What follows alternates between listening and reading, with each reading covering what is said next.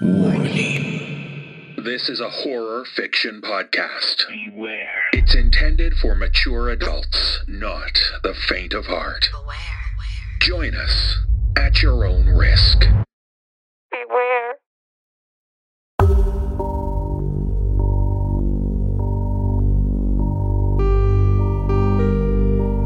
For the dark hours when you dare not close your eyes.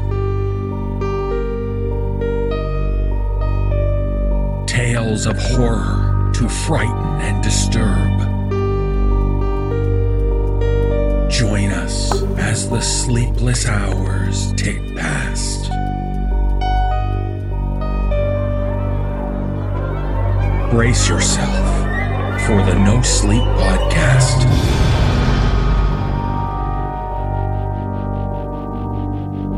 Season 5, Episode 11.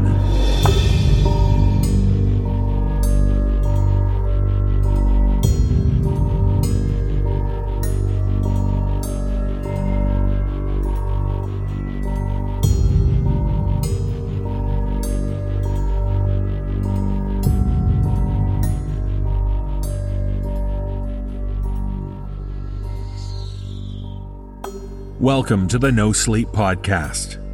I'm your host, David Cummings. We have 5 tales this week featuring stories about quantum quandaries, bedeviled buildings, and alluring ladies.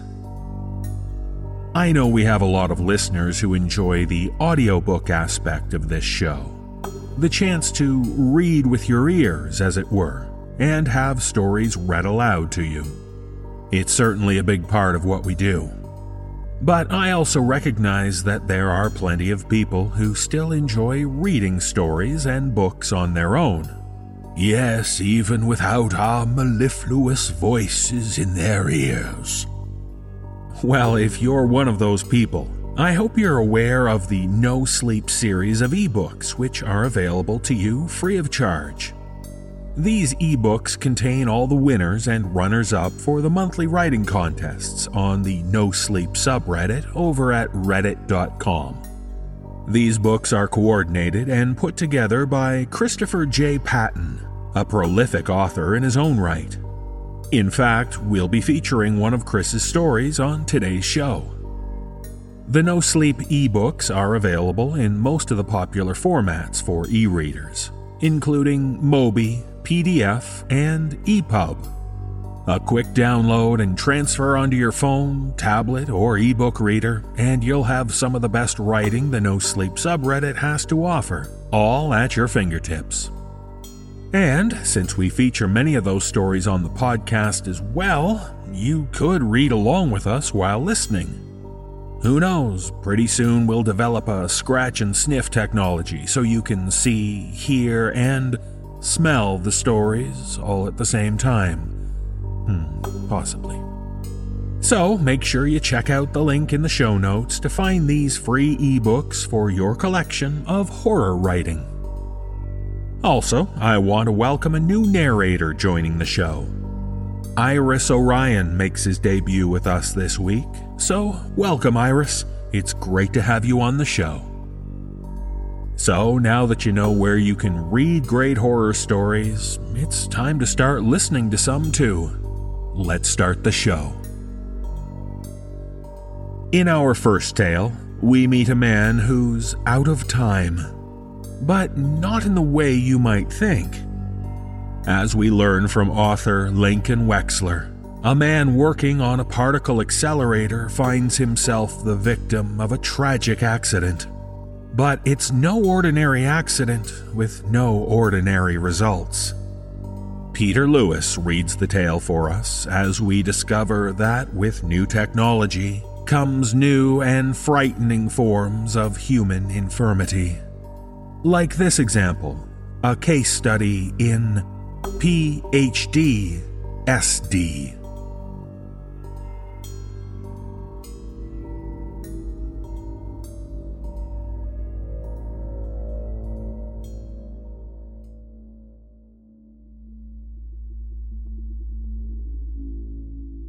The following information is contained within a larger case study examining PHD-SD. This excerpt comes from one unique patient's journal. It begins as follows. April 15th, 2010. It took me 5 tries to get that date right. Rather, I think it took me 5 tries. I'm not so good with numbers anymore.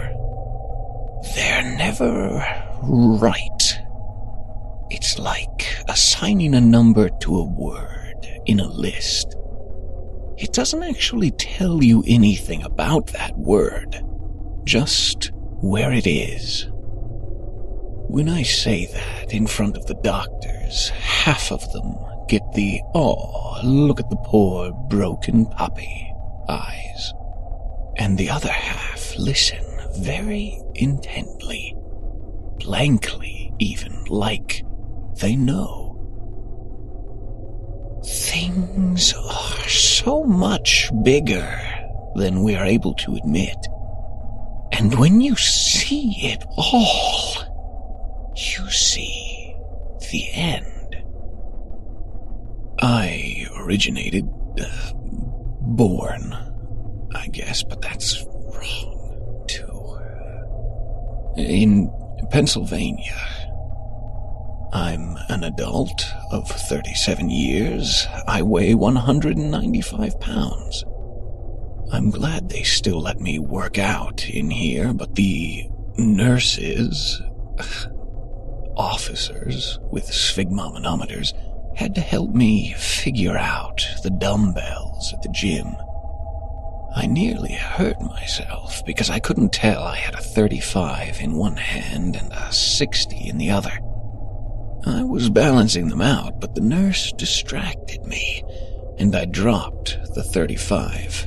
Caught it before it hit my head, but now they won't let me go anywhere else without an armed nursifer or a video camera. I came here from Alaska. I think I can talk about it here because some of the same people have visited, so they know. It was a station outside Nome. Way outside Nome. The biolab crew called it Nowheresville. I thought I knew half of what was going on there. Now I know better. I was in the physics section. I've gotten to play with HARP before. It's not all it's cracked up to be, but playing Tetris on Russian radar was pretty fun. They were pissed, but impressed. I don't think I could manage puzzles now. We were working on a particle rail. It's kind of like a super collider and a cold fusion reactor and a big goddamn gun had a baby.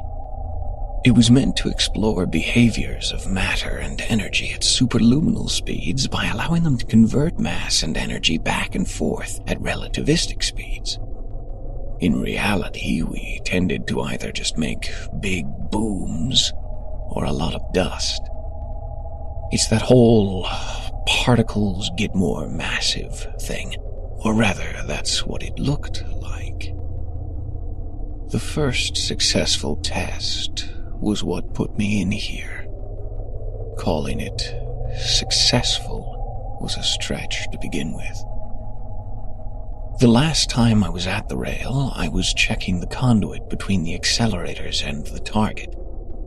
A small part of it had been removed so I could be sure the magnets were matched and synchronized. That's the last linear memory I have. What I pieced together is that someone triggered the sequence while I was still there. The particle veered and hit me in the chest, at which point I learned exactly what the speed of light was. Tensile strength.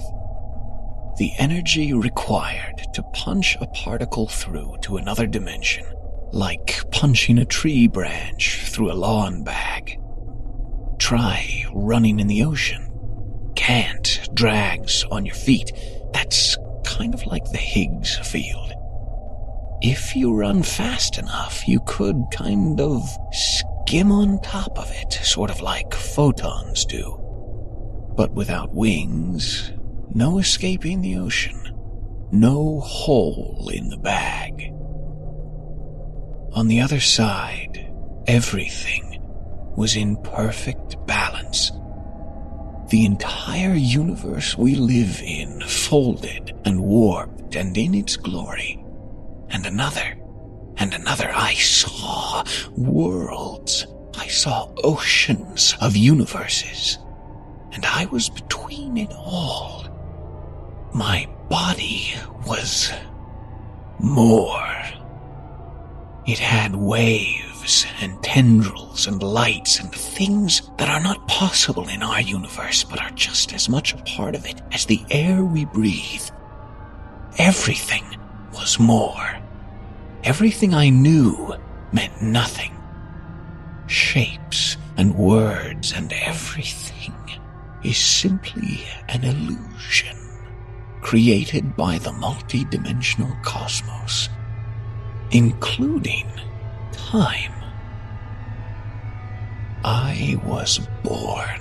I died. I lived in thousands of realities that were not separate, but never equal. I was gone for millennia and lived a mere microsecond. Nothing makes sense. Nothing makes sense when I talk about it, except time. Seeing time is what put me here. I saw eternity, and I am broken by the knowledge of what is coming and why we are here. I saw the woven interconnectedness of every living thing, and I saw where the whole thing begins to unravel. I saw that a few times, actually, unless it was all the same time. I saw my birth and the pattern it created in the multiverse, like ripples in a pond that only get stronger and splash all of the water out. It all ended with me. I am waiting here with the Nursifers for whatever the end is supposed to look like here. That's their big question. When? I'm not good with numbers anymore.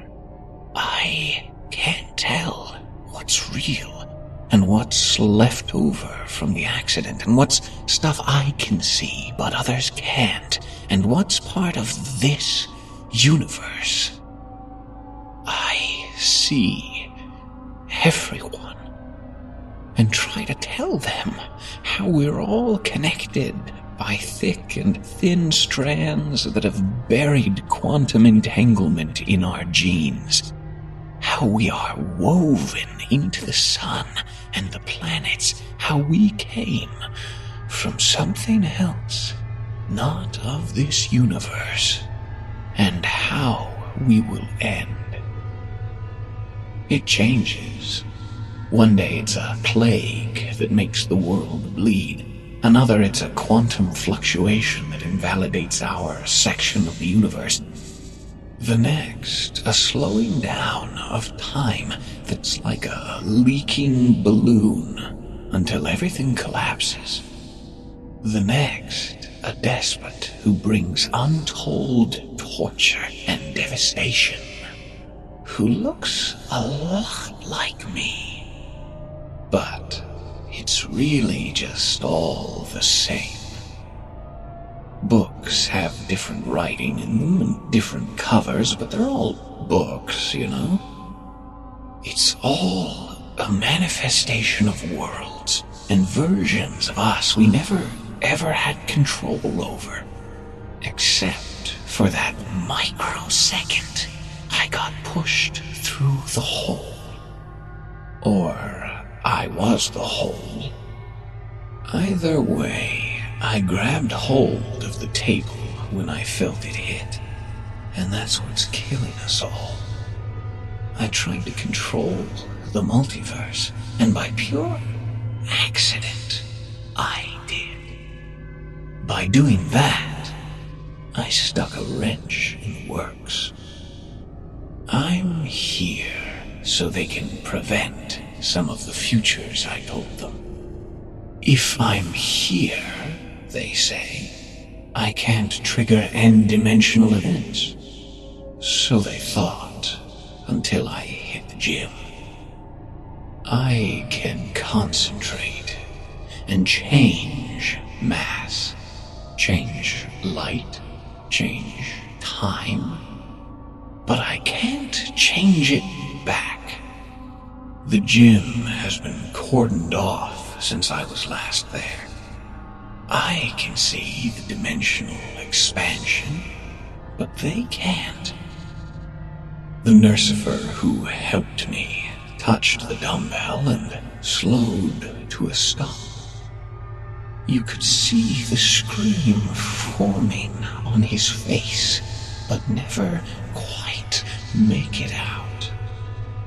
I don't know if he froze in time or if time froze around him, but it didn't matter. He was dispersed into a thin red film coating the entire gym. Since it wasn't part of this dimension, no one could scrub it off. Shining blood, frozen in time.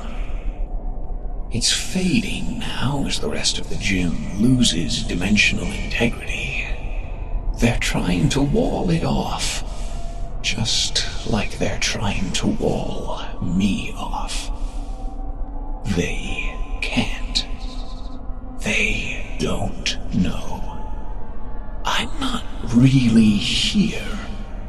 I'm not really anywhere.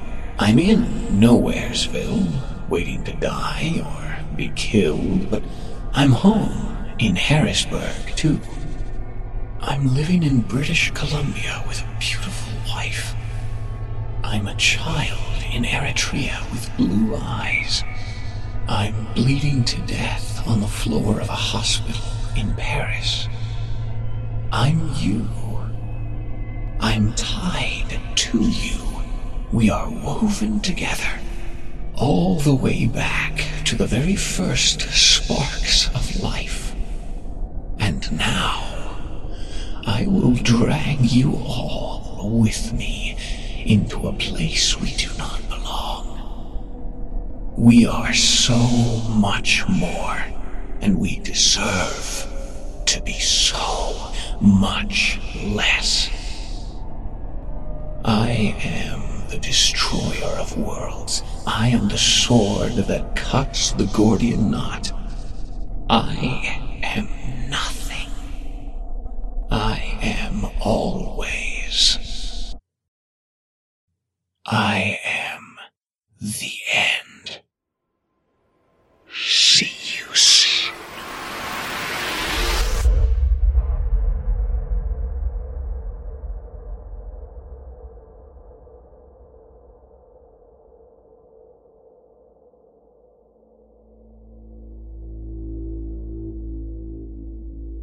End of journal excerpt.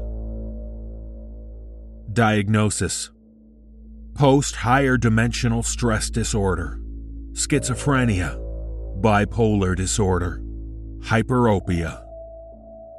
Recommendation: terminal. Recommend demotion, categorical deletion, dimensional scrubbing.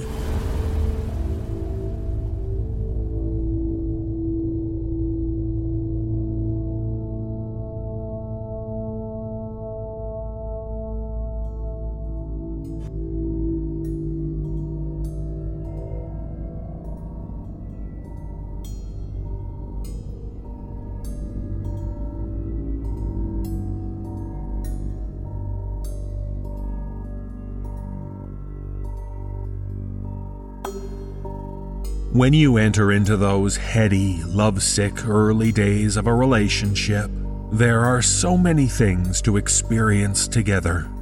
And eventually, it's time to meet and get to know your special someone's parents. As we discover from author J.P. Carver, two particular teenagers have to deal with one of the parents in an entirely unique way, for entirely unique reasons.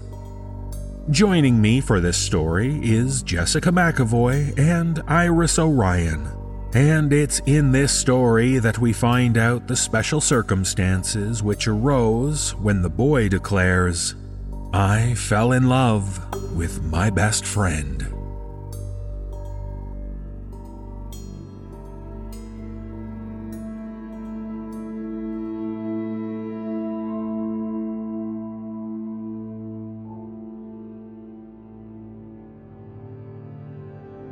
At 15, I fell in love with my best friend. Josephine, or Jo as I called her, lived across the street from me. She moved in when we were both 10 or so, and we hit it off pretty quickly. If you thought of a tomboy, she would most likely be the image you got. One could even be forgiven for thinking she was a boy with a short ponytail from a distance. Few would call her stunning, but over time I found myself seeing her in a different way than when we were younger and spent our time catching salamanders and crayfish in the stream. She loved sports, loved going on adventures, and there are few things she wouldn't try once. I loved her adventurous nature, one that I wished I had. She also had her troubles. Her mother left her father and her, which was why they moved into my town, a shitty little mountain town in Pennsylvania. As our friendship grew, I noticed that she was alone a lot of the time, spending hours in the woods behind her house while her father worked 2 jobs to keep a roof over their head. She was very protective of that patch of woods. Even I wasn't allowed near there unless she said so. Everyone in that town had money troubles, but Jo and her dad were worse off by far. My parents even gave her some of the clothes I outgrew. And while times were tough, I learned later that she wasn't really that alone. A warm June day of my 15th year found us on the banks of the local river, watching its muddy brown water sparkle in the sunlight. We had spent the better part of an hour swinging off a rope into the middle of the river and swimming back. Our clothes were hung on branches as we laid on rocks in our underwear, trying to dry some before riding home. I stole glances at her, and the image of her lying beside me, with her tan skin speckled with water and her black hair matted to her head, stays with me still. She caught my look and gave me a raised eyebrow. What's up? She rose up on her elbows. Nothing. I took a stone and skipped it out into the water. What's next for today? She sat up and pulled her knees to her chest. Got plans this afternoon. You? Plans?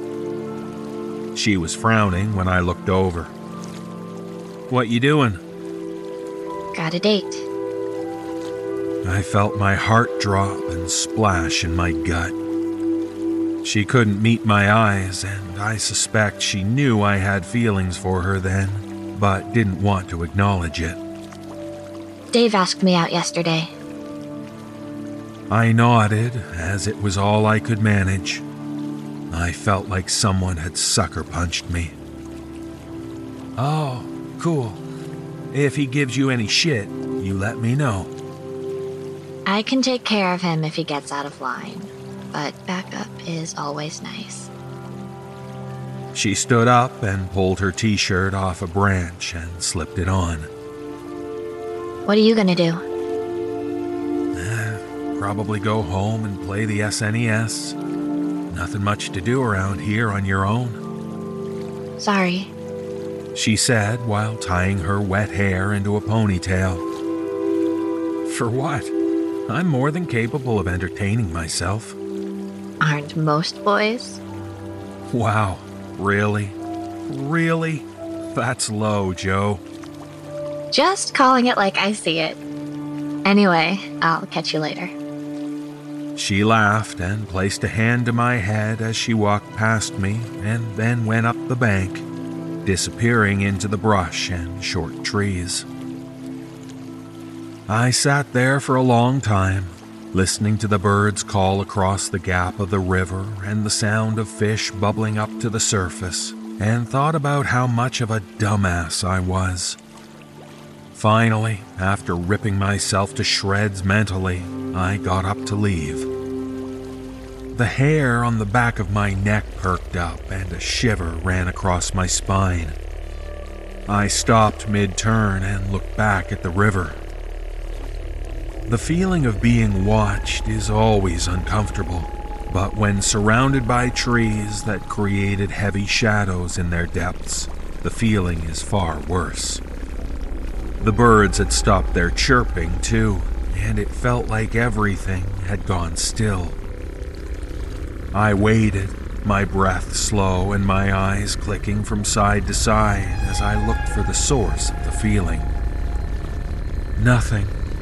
I saw nothing, but the feeling stayed with me as I trudged up the bank. It didn't leave until I reached the road and hopped on my bike. I rode home and spent the day inside playing video games. Joe didn't come around for a few days, and calling always got the answering machine. I decided to go over to her place, but knocking on the front door gave no answer. Their spare key was kept at my house, but I didn't think it would be a good idea to just walk in. Still, I worried about her. As I walked back across the street, I noticed a group of 5 guys coming up the street, a soccer ball being kicked between them. One of them raised a hand to me. Joey. I didn't get along with most of the other guys that were in town, which is why I think Joe and I became friends so fast. But Joey was always cool with me. He tapped the ball back to the group and jogged over to me, his soccer cleats loud on the pavement. Hey, man. He said, his breath still light. He swallowed hard and wiped sweat from his forehead. Missed a great game this afternoon. It's like 90. How many passed out this time? Only 3. No, wait, 4. We brought a shit ton of water this time. You need to come play. You can be goalie. Done that before, Joey. Never again. He laughed, patted my shoulder. It'll be different this time. Besides, we could have used another player since Dave didn't show up. He didn't? No.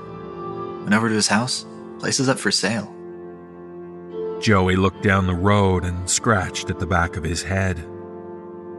He didn't mention anything about moving. When did you see him last? Joey thought for a moment and then cocked his head to the side. A few days ago, I think. Talked about a date or something. He grinned. Guess it really went south. I nodded, and Joey soon went on his way. I decided to take a walk down to Dave's to see for myself. Sure enough, the sign was out front and the place looked empty. The windows were covered over, and even from the front porch, I couldn't see much of anything. Something strange was going on, and I felt even more worried about Joe. Did she move too without telling me? Did something happen on their date? Maybe they went into witness protection. That would be pretty cool, save for the whole not seeing her anymore part. I went home, trying to come to terms with the idea that I may have lost my best friend. That night, something pelted off my bedroom window. I was awake, unable to sleep with a mind full of questions, and it startled me from my bed. I crept over to the window and peered down into the lake of darkness below. Something moved down there, and another pebble smacked off of the window. I opened it up and stuck my head out. "Who the hell is that?" It's me. Joe whispered and stepped closer to the house so the porch light could catch her thin frame. Can you come out? "Where have you been?" Just come out. I'll tell you what I can. She stepped back into the darkness, and I went searching for a pair of pants and a clean shirt. After a few minutes of quiet sneaking, so as not to wake my parents, I stepped out into a misty summer evening and shivered at the chill. "Joe?" I started down the walkway, searching either side. She appeared from behind a tree and motioned to me. "You better explain to me what's going on. You witness a murder or something?" What? What makes you think that? She took my hand as she spoke and led me off onto the road. Once there, she turned to me and pulled me into a tight hug. God, I missed you. Missed you too. So tell me why you disappeared. She released me and took a few steps back, looking almost sheepish. Can't. I mean, not entirely. Something kinda big is going on. But I'm gonna protect you, so don't worry. Protect me? Joe, what are you going on about? She stared at the ground and then licked her lips. Jeez, didn't think it would be this hard. You trust me, right? Like, with your life. Joe. Alright, before you get all annoyed, just listen. Dave is gone. I know. I saw the for sale sign. I said and glanced back down the road. What happened on that date of yours? He cop a feel and you killed him? She laughed, but there was no humor in it. No, he was a gentleman, but he wasn't what I wanted. She started to pace, her hands in the back pockets of her jeans. I hope I didn't read this wrong. I'm still getting the hang of it. But there's something here, right? Between us, I mean. And, like, it's more than friends. It's not just me that feels that, right? I felt my mouth drop and found no words to say. A large part of me was sure I misheard her, and so I just stammered for a few seconds before she reached out and tapped my chin. Just yes or no, that's all I need. I swallowed hard, amazed at how dry my throat felt and how hollow my lungs were. With a deep breath, I nodded and said, yes. She grinned, a look of happiness that I had never seen before. She moved to me, placed her hands on either side of my face, and kissed me.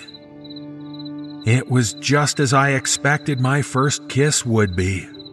Sloppy, wet, and amazing. I started to kiss her too, and soon after she broke it off and took a step back. You got no idea how long I wanted to do that. Oh, I think I got a good idea. Yeah, I said and opened my eyes to see her grinning at me. We stood silent in the night, the moonlight playing off us both. I had so many questions, but chose the most pressing one. But if you feel this way, why date Dave? Her lips tightened and thinned. If this is something we want, I need to get in good with my mom. In good with your mom? What does that have to do with Dave? I thought your mom abandoned you and your dad. She sighed. Should be truthful in relationships. That's what all the talk shows say. She seemed to say this more to herself than for my benefit. I can't. Not yet. Just trust me that you're safe in all that's going down, and that I'm doing it for us. What are you doing?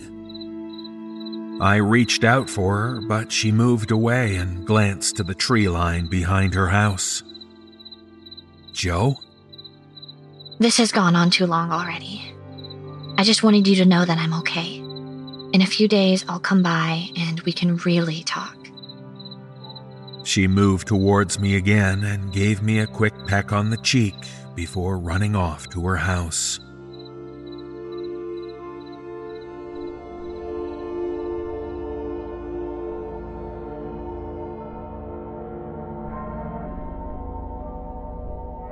It was days later that I started to notice something.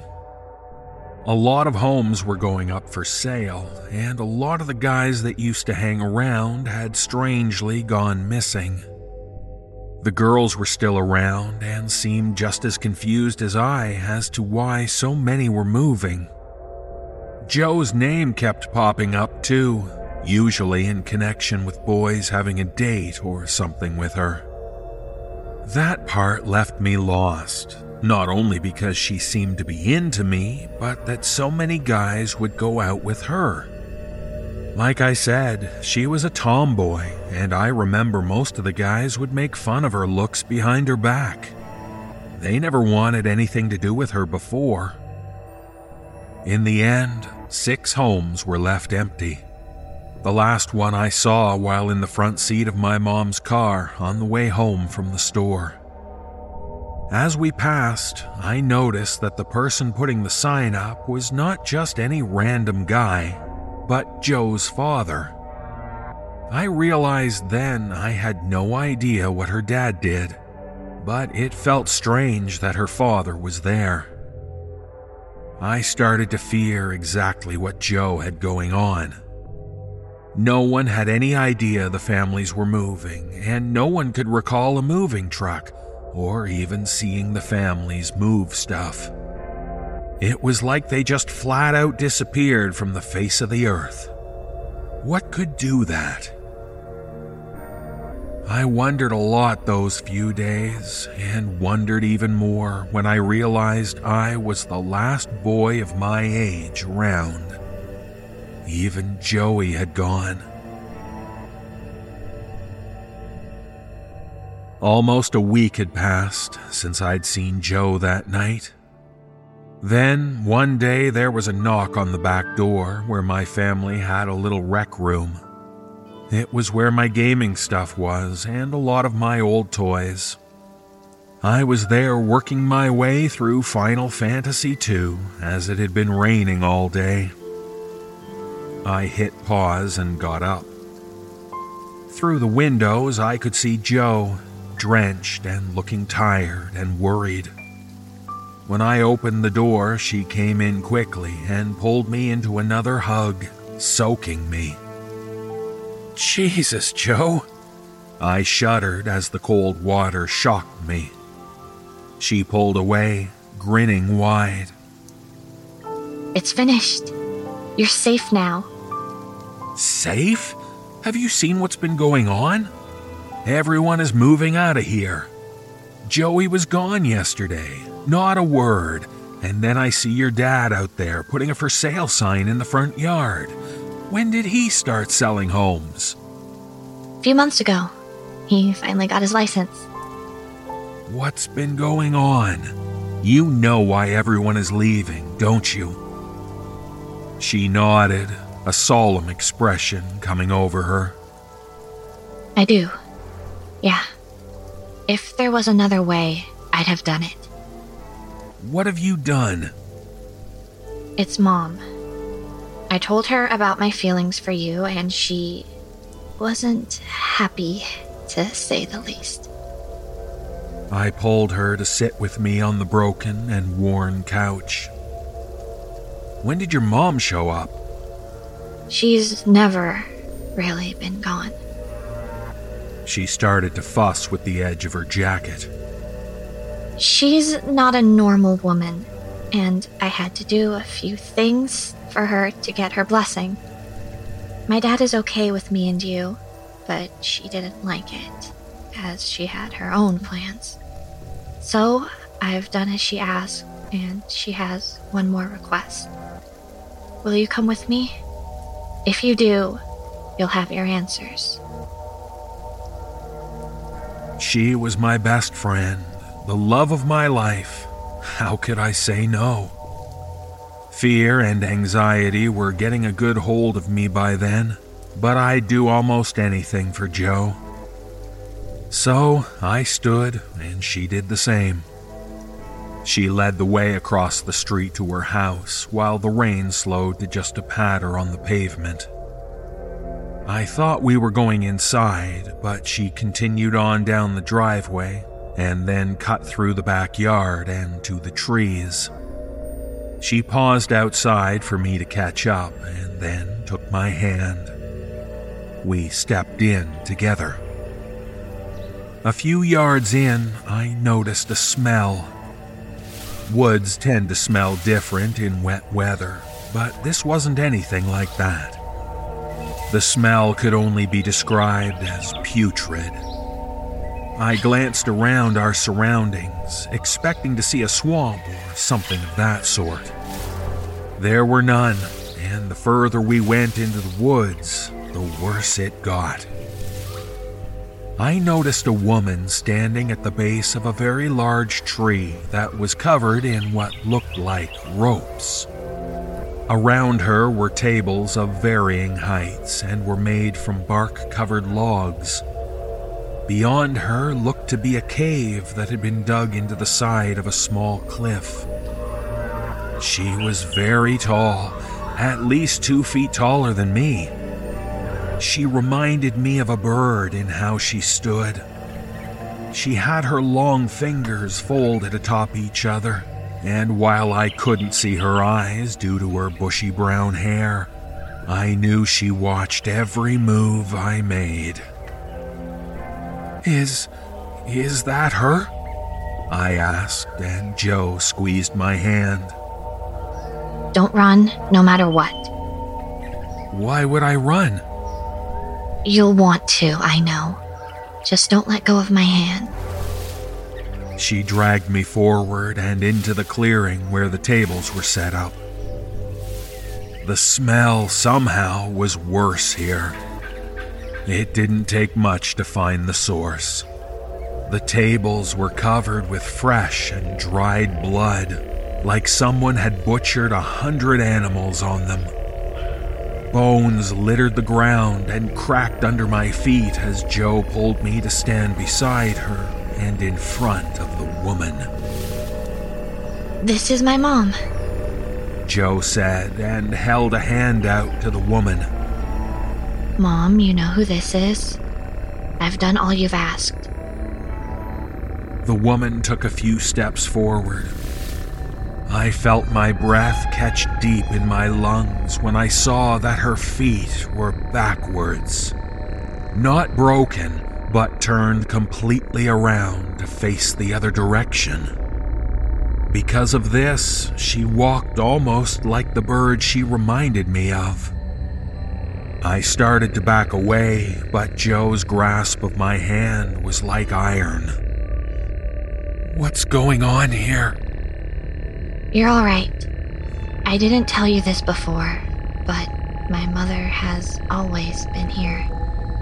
She couldn't really live with us, though, because she's... well, people call her kind si guapa. What is that? Jo moved in front of me, blocking the view of her mother, and took both my hands in hers. I didn't think you'd know what that was.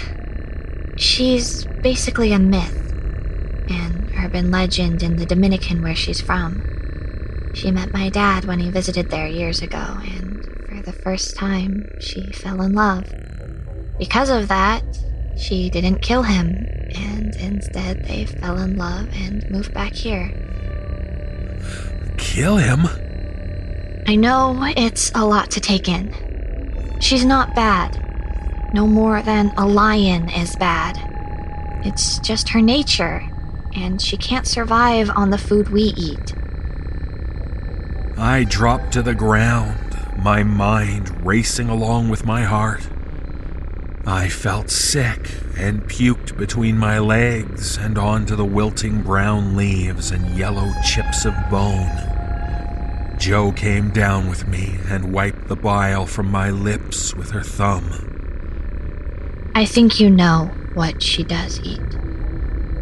People. She smiled ruefully. Men mostly, and boys sometimes. I don't understand this. Are you like her?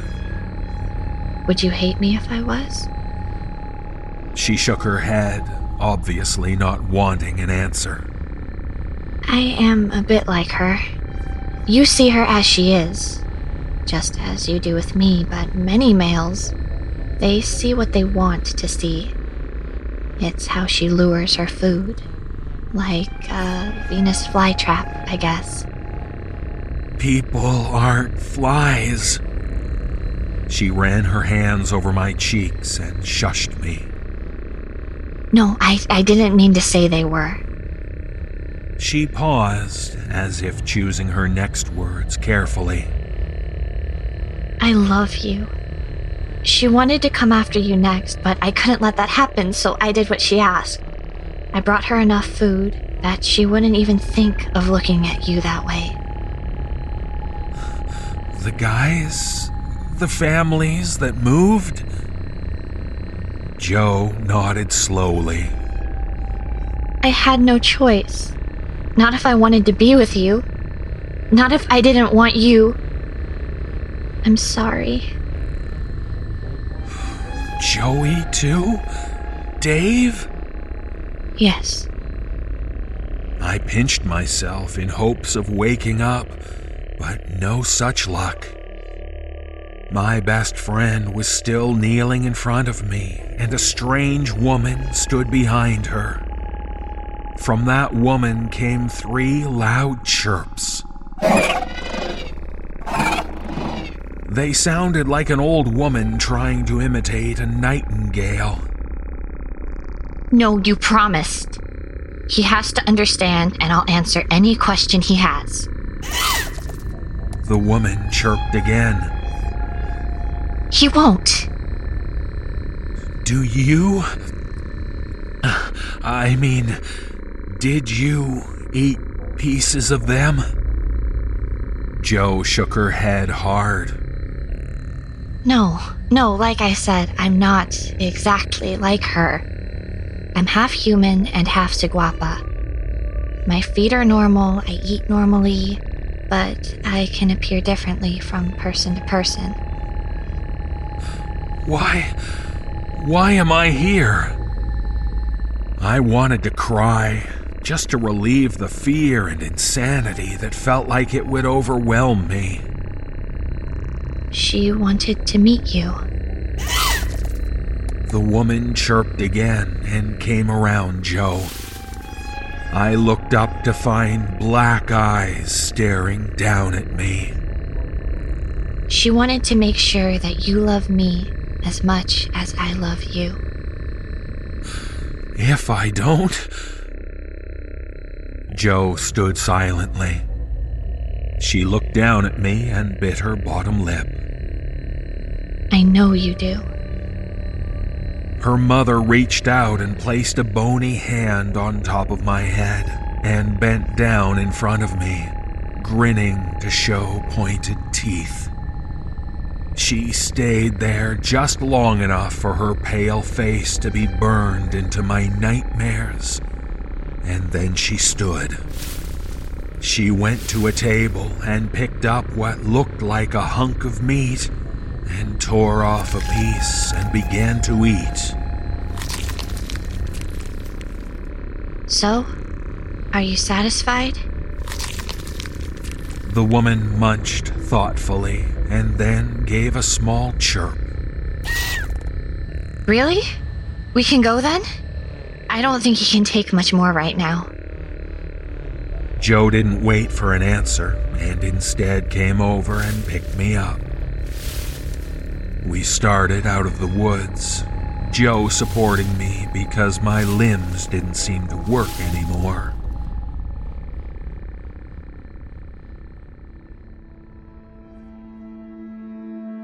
I think I passed out because the next thing I remember was being in my room. Joe laid beside me, asleep. It was the middle of the night, and as I laid there, I could hear night birds chatting away. Or perhaps it was her mother.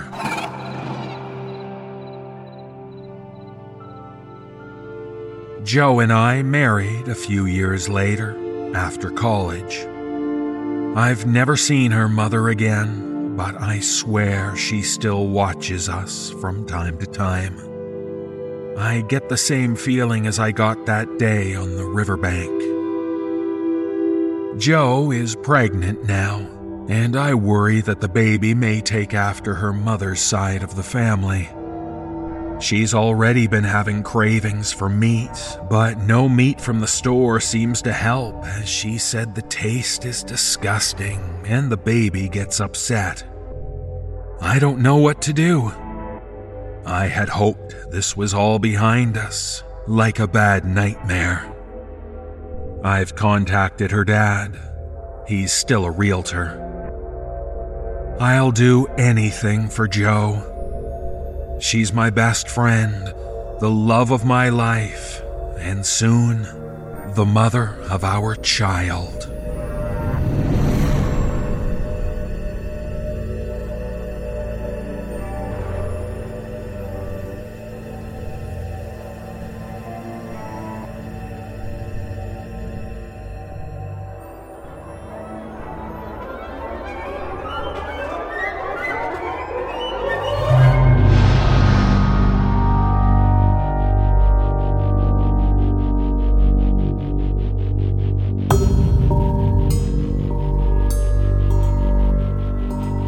Our episode has come to an end.